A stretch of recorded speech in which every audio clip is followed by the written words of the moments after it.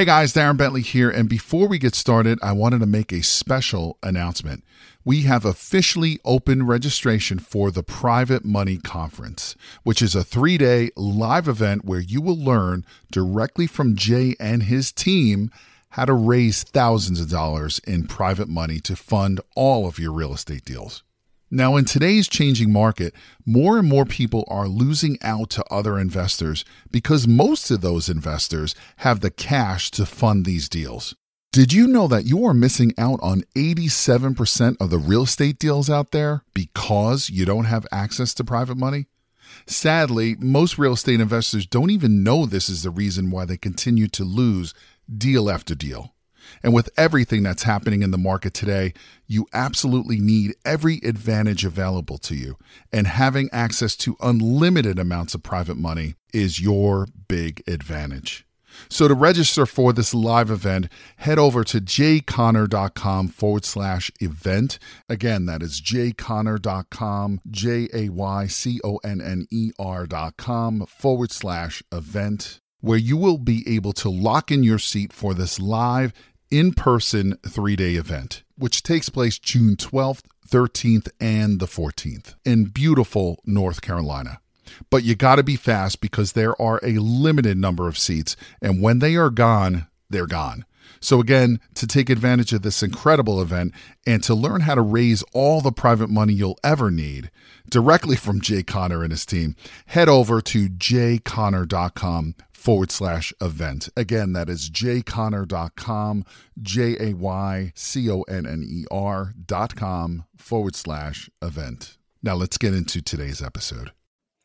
If you are a real estate investor, maybe you're a wholesaler, and you wanted to stay in some deals but didn't have the funding, well, don't go anywhere because I'm getting ready to plug you into the...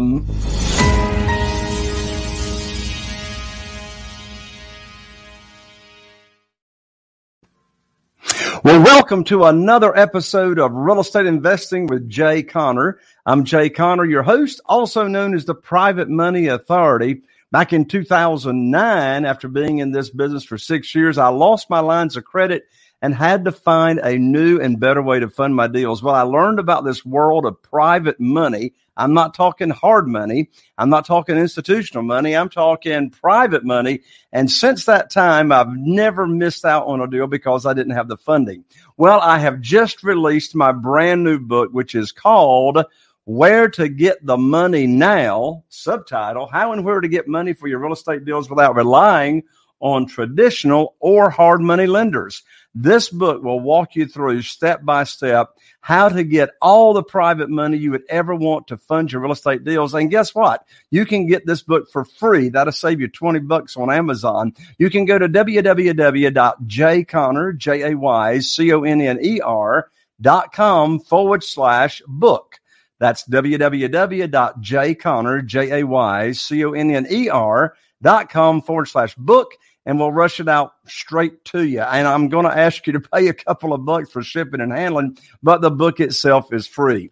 Well, if you've been tuning into the show, you know that I have just amazing guests that come on here to talk about their life, their real estate investing successes, and today is no different. My special guest today, actually, we've got a lot in common because he has a strong heart for the Lord. He's a luxury home builder. He's a multi-family developer, and he's also a single-family home developer. He runs also, in addition to all that, a very large wholesaling company, which averages over 100 deals per year. He's been, as of today, investing in real estate for now a little over 5 years. One of his companies is called the Taylor Jean Homes. And what that company does is it builds high-quality homes. Also, it renovates older homes with care and a spirit of revival. So no matter if starting from bare land or existing structure, president and founder is my friend. He ponders possibilities, develops and embraces a vision, and delivers excellence with high quality and a very strong creative design. He's constantly improving on processes, so he's all big on automation, along with the use of technology and systems. He is a phenomenal entrepreneur, and I'm so excited to have here on the show with me my friend and fellow entrepreneur Casey Ames. Hello there, Casey. Welcome Hello. to the show. Thank you for having me. Quite the introduction. I'll take it. There you go, Casey. Well, Casey, you and I met a few months ago. We're in a fellow mastermind, and I was just really taken away with your presentation that you gave at the mastermind. So it was for that reason that I invited you here on the show. So let's start out with your background story. What's your background look like, and how did you get into real estate? Yeah, it's a long story, as most are, I suppose, but I kind of struggled around when I was a kid, got in a decent amount of trouble. I don't know how much more than most boys in general, but didn't really focus on education. I'd always ace the tests and never do the homework, so I'd end up with C's, and that was kind of that's who I was. I didn't need to overachieve. I was always good at sports and had a competitive nature inside of me. And so I got some restaurant jobs. I opened up some P.F. Chang's restaurants all over the West Coast for a while and was doing that. And around that time, this would have been about 5 years ago, my parents switched. They were in the insurance business, and they had moved to Phoenix to start in real estate and had found some pretty early success in flipping. And then they had a deal go bad. And that kind of, in my opinion, that was, and theirs too, that was the door and the window that God chose to open for them, was through this failure that had happened in this flip. Well, they had met some pretty spectacular people. God kind of stewarded them along with just very good connections, and they started a wholesale company. And that was before the time of TTP with Tom's old company, Wholesaling Inc. And really, there wasn't a lot of systems that had been created, or at least were marketed around that time. And so we were using very advanced systems at that time to not only pull data, but to do the acquisition of those deals. And my mom just called me one day and said, "Hey, you'd be really good at this. Stop serving tables." I worked both jobs for a long time. Not really that long time, I should say, probably like about 2-3 months. I worked both jobs, and then I landed my first wholesale deal. My first big wholesale deal, and it was about $20K. And that was my push to go all in. And so I went all in from there. And that's kind of the introduction to, I guess, how I started, at least. Yeah. So you're now doing like 100 or more wholesale deals a year, right? In addition to your luxury build company and all that, right? Yeah, so we do about annually, and we talked about this at the mastermind, but I hover in between 70 and 110. I like both numbers. I don't work real hard at any of that anymore. I honor the business and the blessings that God's given me through that business, and we give a lot out of that business, and we focus the energy on it, but it's not the primary focus. It's kind of up and running, and that engine's been oiled for quite some time now. So the deal's just everything's just on autopilot for the most part. Some training here and there and whatnot, but yeah. What does your staff look like in the wholesaling business? It's pretty lean. Yeah. Yeah. I first started cold calling, right? So it was just me. I was the one-man army.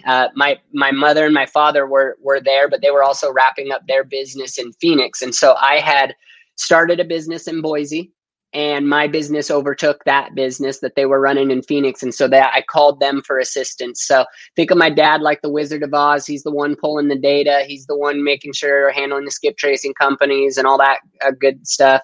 And then my mom was more the second level of defense. Let's comp these out. Let's make sure these deals are good. Maybe the first line of calling them and kind of finding out if they're serious, and then the torch would be passed to me.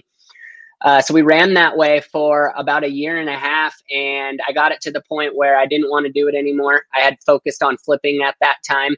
And so I created a team of about 5 people. We had a still pretty lean, but we had a pretty tenacious callers. We were cold call heavy at the time and some SEO, but We just got the deals done, and then I would go out and acquisition those. And then I slowly got an acquisition manager and such. And so now I have 2 acquisition managers, both part-time. And then I handle a lot of the deal flow. But the one thing is that company does do some cold calling, and it is SEO friendly. So we have leads coming in consistently through SEO, but the majority of our stuff is from networking, just my name and knowing that I can close. Your intro brings in the private money situation. And if people know you can close and you got no issues on funds, whether it's $1 million house or a $200,000 house or a $50,000 house, they'll call you if they want a quick, clean transaction. And so I get a lot of calls. I have feelers out pretty much everywhere. So I got you. Now, one thing that you are big on, and you just alluded to it, and that is having systems in place. So how about share with us, what are some of those systems that you have in place that, keeps your machine, finely oiled and greased and running smoothly? Yeah, I would say the majority, we run so lean. So there's in those company like Taylor Jean Homes, that company has a lot of integrated systems into it. There's a lot of automation. There's a lot of passing the torch. And so you got to be real clean with that. My wholesaling business is at the point where we're just kind of monitoring right now. We're not trying to outgrow our britches. We're not trying to do 200 a year. We're just trying to stay consistent. So most of the systems are designed for quality control. So how was the lead addressed when it came in? Was it a quick response time? If it was a quick response time, what was the initial conversation like? What is the motive? What is the motivation? That's always been my key pillar, if you will, of how to get a deal done is you find out what the true motivation is of the deal. And you make sure it works for both parties, and you find out how to do that. So it's a problem that you can solve. So training the people that are talking to the leads, making sure they're touching on motivation, making sure they're touching on why this is a good fit, why the cash offer is a good fit, touching on closing, things like that. And then we just have our criteria in there, and those calls are recorded. And then if anyone goes through those, let's say there's a consistent lag time, we can often go back in and listen to those recordings, which we have a person to do. And she'll listen to those recordings. And if they're missing something, then it triggers to the next, which is usually me. And like I said, we run so lean. I'm typically not involved in the day-to-day stuff, but this is with acquisition. For me, it's the difference, it could be the difference 20, 30 grand. And so we want to handle that with kid gloves. And so if it's a situation that we feel is not handled right, then it usually gets passed to me, and I butter it up, as they say. So in your wholesaling business, what would you say your average assignment fees are these days?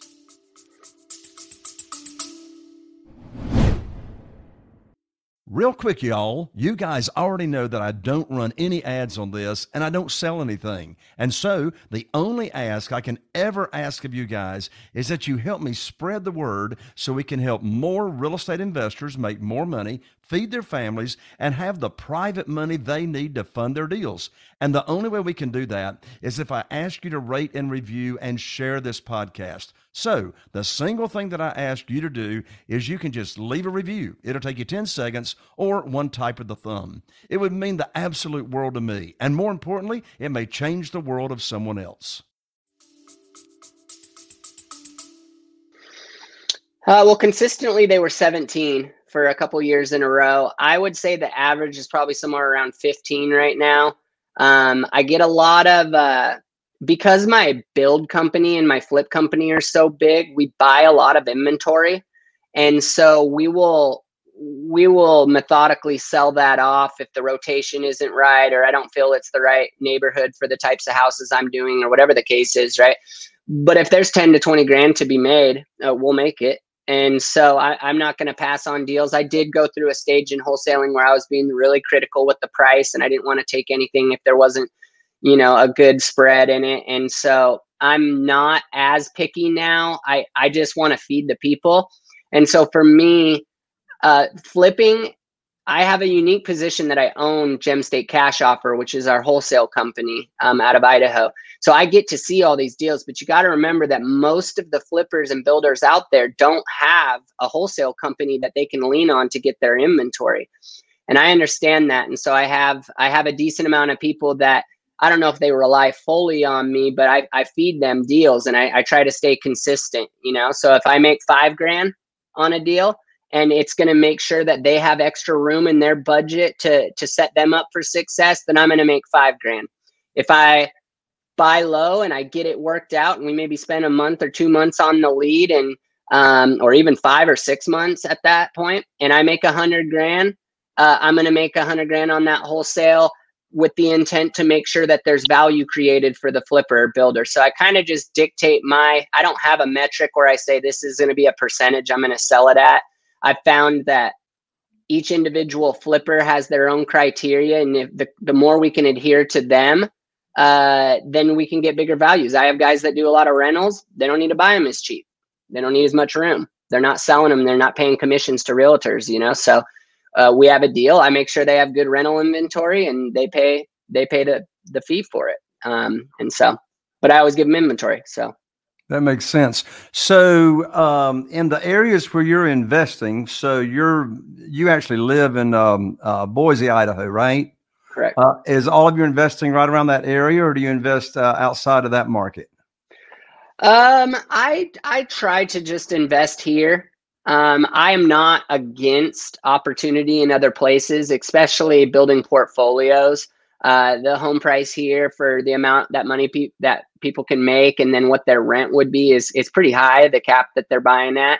And so, if a big 100 unit or something comes up in Mississippi, I don't have a problem going there to do that. But I keep most of I coach some people out of Utah and some stuff like that, but I try to keep most of my stuff market specific to Boise. We're busy enough here. I don't need to be spread out. Gotcha. Well, let's talk about finding deals. Would you agree or not agree that it's more challenging to find motivated sellers now than, say, it was a couple of years ago? Yes.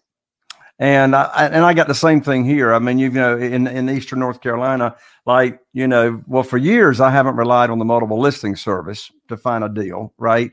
The best deals are typically not on the market, what we call off-market houses, but there's no inventory. And as soon as a house actually is put in the multiple listing service, it's sold. So I am now having to employ multiple, and I always have, but even more so, multiple marketing channels to find the deals. So with that, and you mentioned a few moments ago that, you get a lot of leads just through networking, and, people know you and that type of thing. But as far as consistent marketing outside of networking, what would you say is working the best these days, either for you or for some of your friends and colleagues? Well, first it comes down to offers out. How many offers out are you making? And I would argue us sit with some of the best wholesalers in the country. And one of the commonalities is they write more offers than the rest of people. And I always write a lot of offers. And so we will tag the MLS too. But when we do, we put out 10, 20 offers. We search for different criteria. We search for how many days on market. If it's on the market for 20 in a hot market, there's something going on there. And so we have all those, but I just think that people get a little lackadaisical with, you get a 20K assignment and then a 30K assignment. Now you got 50 grand in the bank and you take the foot off the gas or you might get picky or whatever the case is, but we're just consistently putting offers out. I mean, I had a metric that I followed that I wanted to put 10 offers out a week. For a long time. And I haven't necessarily done that, but I bet you I still hit about 10 offers a week. And the other thing that I think is important is to know your buyer's list and to know what you can offer in your buyer's list. So the market is more markets, right? The $200 to $300 market is different than the $3 to $5, and the $3 to $5 is different than the $6 to $9. And the $1 million market is a lot different than those. And so most of your people are fishing out of that 500 and lower market, 600 and lower. And these are obviously my prices, right, in Boise. But when everyone was hunting down there, I trained up a couple of my students to do the luxury homes because that's what we do. And now we buy them in the $1 million inventory. Well, there's a lot of inventory in the $1 million houses. Most people just don't know what they're going to do, so they don't list with an agent. I would say about 70% of the offers that we make in the $1 million market have already thought about selling their home, and the motivation's there to sell, but they just haven't done it yet. They might have already called an agent, and the agents already came out there and gave them a price, and they just haven't listed it yet. So we get a lot of pocket deals that way, where all the luxury agents that deal in the $1 million market and up know that I buy those, and they know that they also have buyers in those same things. So we have a place here called the Mesa, and it overlooks all of Boise. And I take that place over. I love it up there. And so they know that if I do a house up there, they can sell it for top dollar to one of their buyers. So their buyer might be interested in that area, but that old unrenovated house that the person's debating whether they're selling isn't the house for them yet. So that agent now calls them and say, hey, well, what if I could get you cash? I have a buyer that loves this neighborhood. What if I could get you cash? He'll give you a post possession. So he'll let you rent it out for the next 30 days, 45 days, whatever it takes, while you're moving your stuff. And then he'll just give you the cash, no inspections. And so we do that a lot. And I get some of the best inventory in those real high price point items. So my advice to some people is just, you might have to switch pawns every now and then.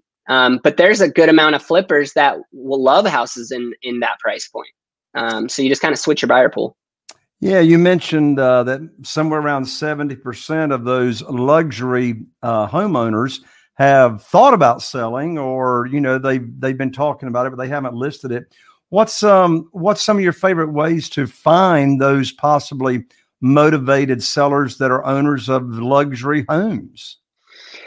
Well, I think the recognition is what has helped me. And I say that humbly, but we put out a really good product, and typically the hungry luxury agents, there's the same 10 are bringing those clients into these houses, right? Well, only one of them gets it. And you're going to see those same agents shuffling around. So I just made sure I have good relationships with all them, and they send me a deal. I give them their commission on it. So they might make 30 grand on the purchase of acquisition. And then I'll say, well, hey, you can list it too. And now they're going to make, now it's over $1 million. Let's say that's like a, $800,000-$900,000 deal. And then I listed at 1.5, 1.6, somewhere around there, and they're making some good money. So they get their 3% on the buy side. And then when I go to sell, I do it for 1.5%. I usually won't let them list unless it's 1.5%, but then they get that 1.5%. So they stand to make a lot of money on me. And they also know that I put out a good product that buyers are going to circle to. So networking with people, letting them know that you're there, putting out quality and respect on your company and your name. I treat people really fair. I don't beat people up. It's either the deal for us or it's not the deal for us. And I'll decide based on the room. The other one that I think I mentioned this on a podcast the other day. The other one that I think a lot of people don't use is the photographers. So if you're missing out on the photographers that are going and taking these pictures of the houses that are going to go on the MLS, and you don't have referral fees into them saying, hey, if you send me a house before it goes to the market or off market property, I'll give you $1,000 or $15,000 or $1,500. You're missing out, because those guys go to every single house that's listed, right? So you find the big brokers, you find out who their camera guys are, the companies that are snapping the pics, and then you offer referrals, because once again, you're in that same situation. Like, yes, they want to list, but cash is king. So if they can avoid all that stuff and avoid the other 3% that's to be had from the buyer's side and save some money off their net, they're going to go with your cash offer, and then you don't have to deal with the competition. So we like that one. We use that quite a bit. That is interesting. So just to make sure everybody understands, you contact the photography companies. These companies are hired by the realtors. They're going out taking pictures. They give you the lead, and then you and your team negotiate with the seller before it actually goes into the multiple listing service. The seller's agent. So we want that agent to get commission off of it because we want that to be a good deal for everybody, right? Right. If you just go directly to the seller from the photographer. Now, if it is a seller situation and there's no agent involved, of course, yeah, we want the seller.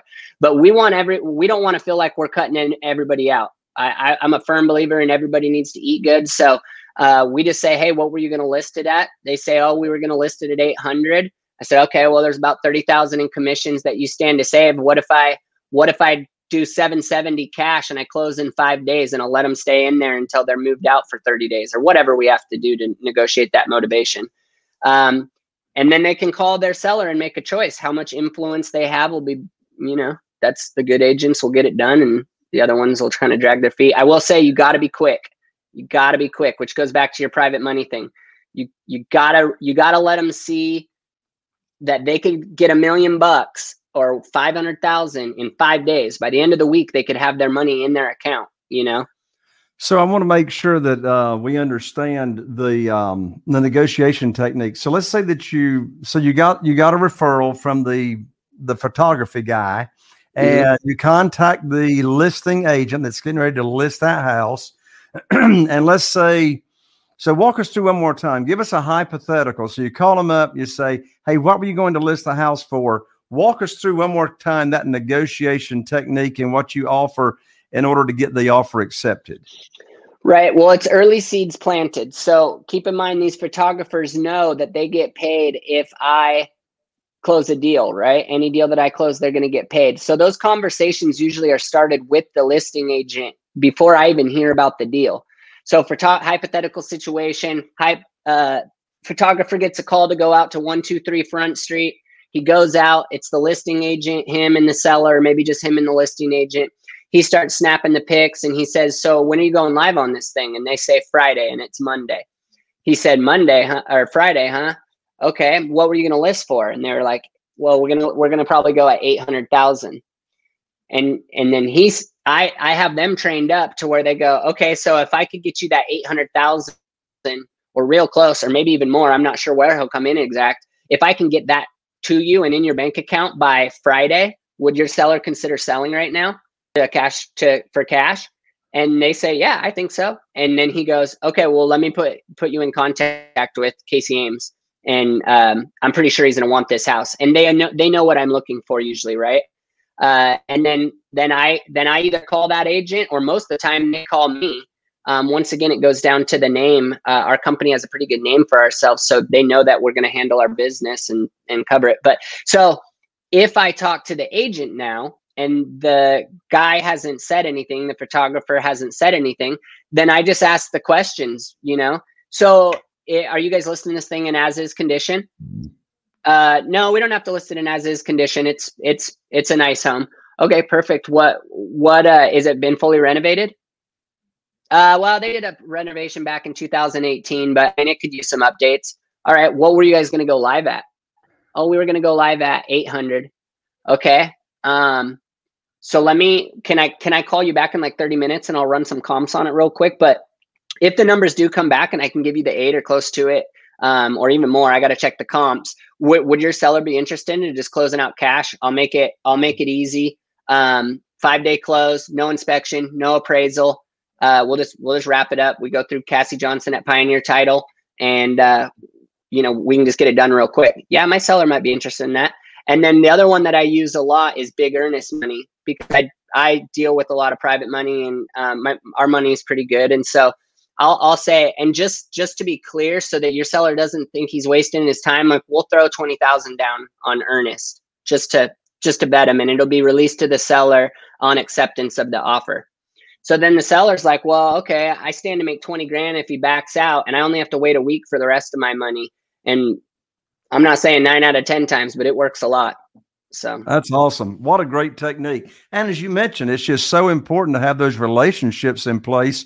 And, the better networker you are, the more business you're going to do, right? Yeah. The more people you talk to, the luckier you get, they say, right? I love it. Well, look, we're about ready to wind up this show here, Casey, but I do have a question for you. And that is, if you only had 30 seconds to give your best friend the best advice you could give him, and you only had 30 seconds to give him, and you knew that you didn't have to worry about him punching you in the nose when you gave him this advice, what's the best advice you could give your best friend in 30 seconds or less? I tell him, find Jesus. Two words that are very impactful, right? Yeah. And you could go into it and take up the time, but I would just seek the Lord, read the book, and treat people the way that he says to treat people in that book. And all opportunity will be open to you. Absolutely. Well, brother, thank you so much for taking the time to come on here and share with me and the audience today. I appreciate you. Yep. Thank you for having me. I appreciate it. God bless you. God bless you. Well, there you have it, folks. Another episode of Real Estate Investing with Jay Conner. I'm Jay Conner, the Private Money Authority, wishing you all the best. Here's to taking your business to the next level of success. And I'll see you right here on the next episode of Real Estate Investing with Jay Conner.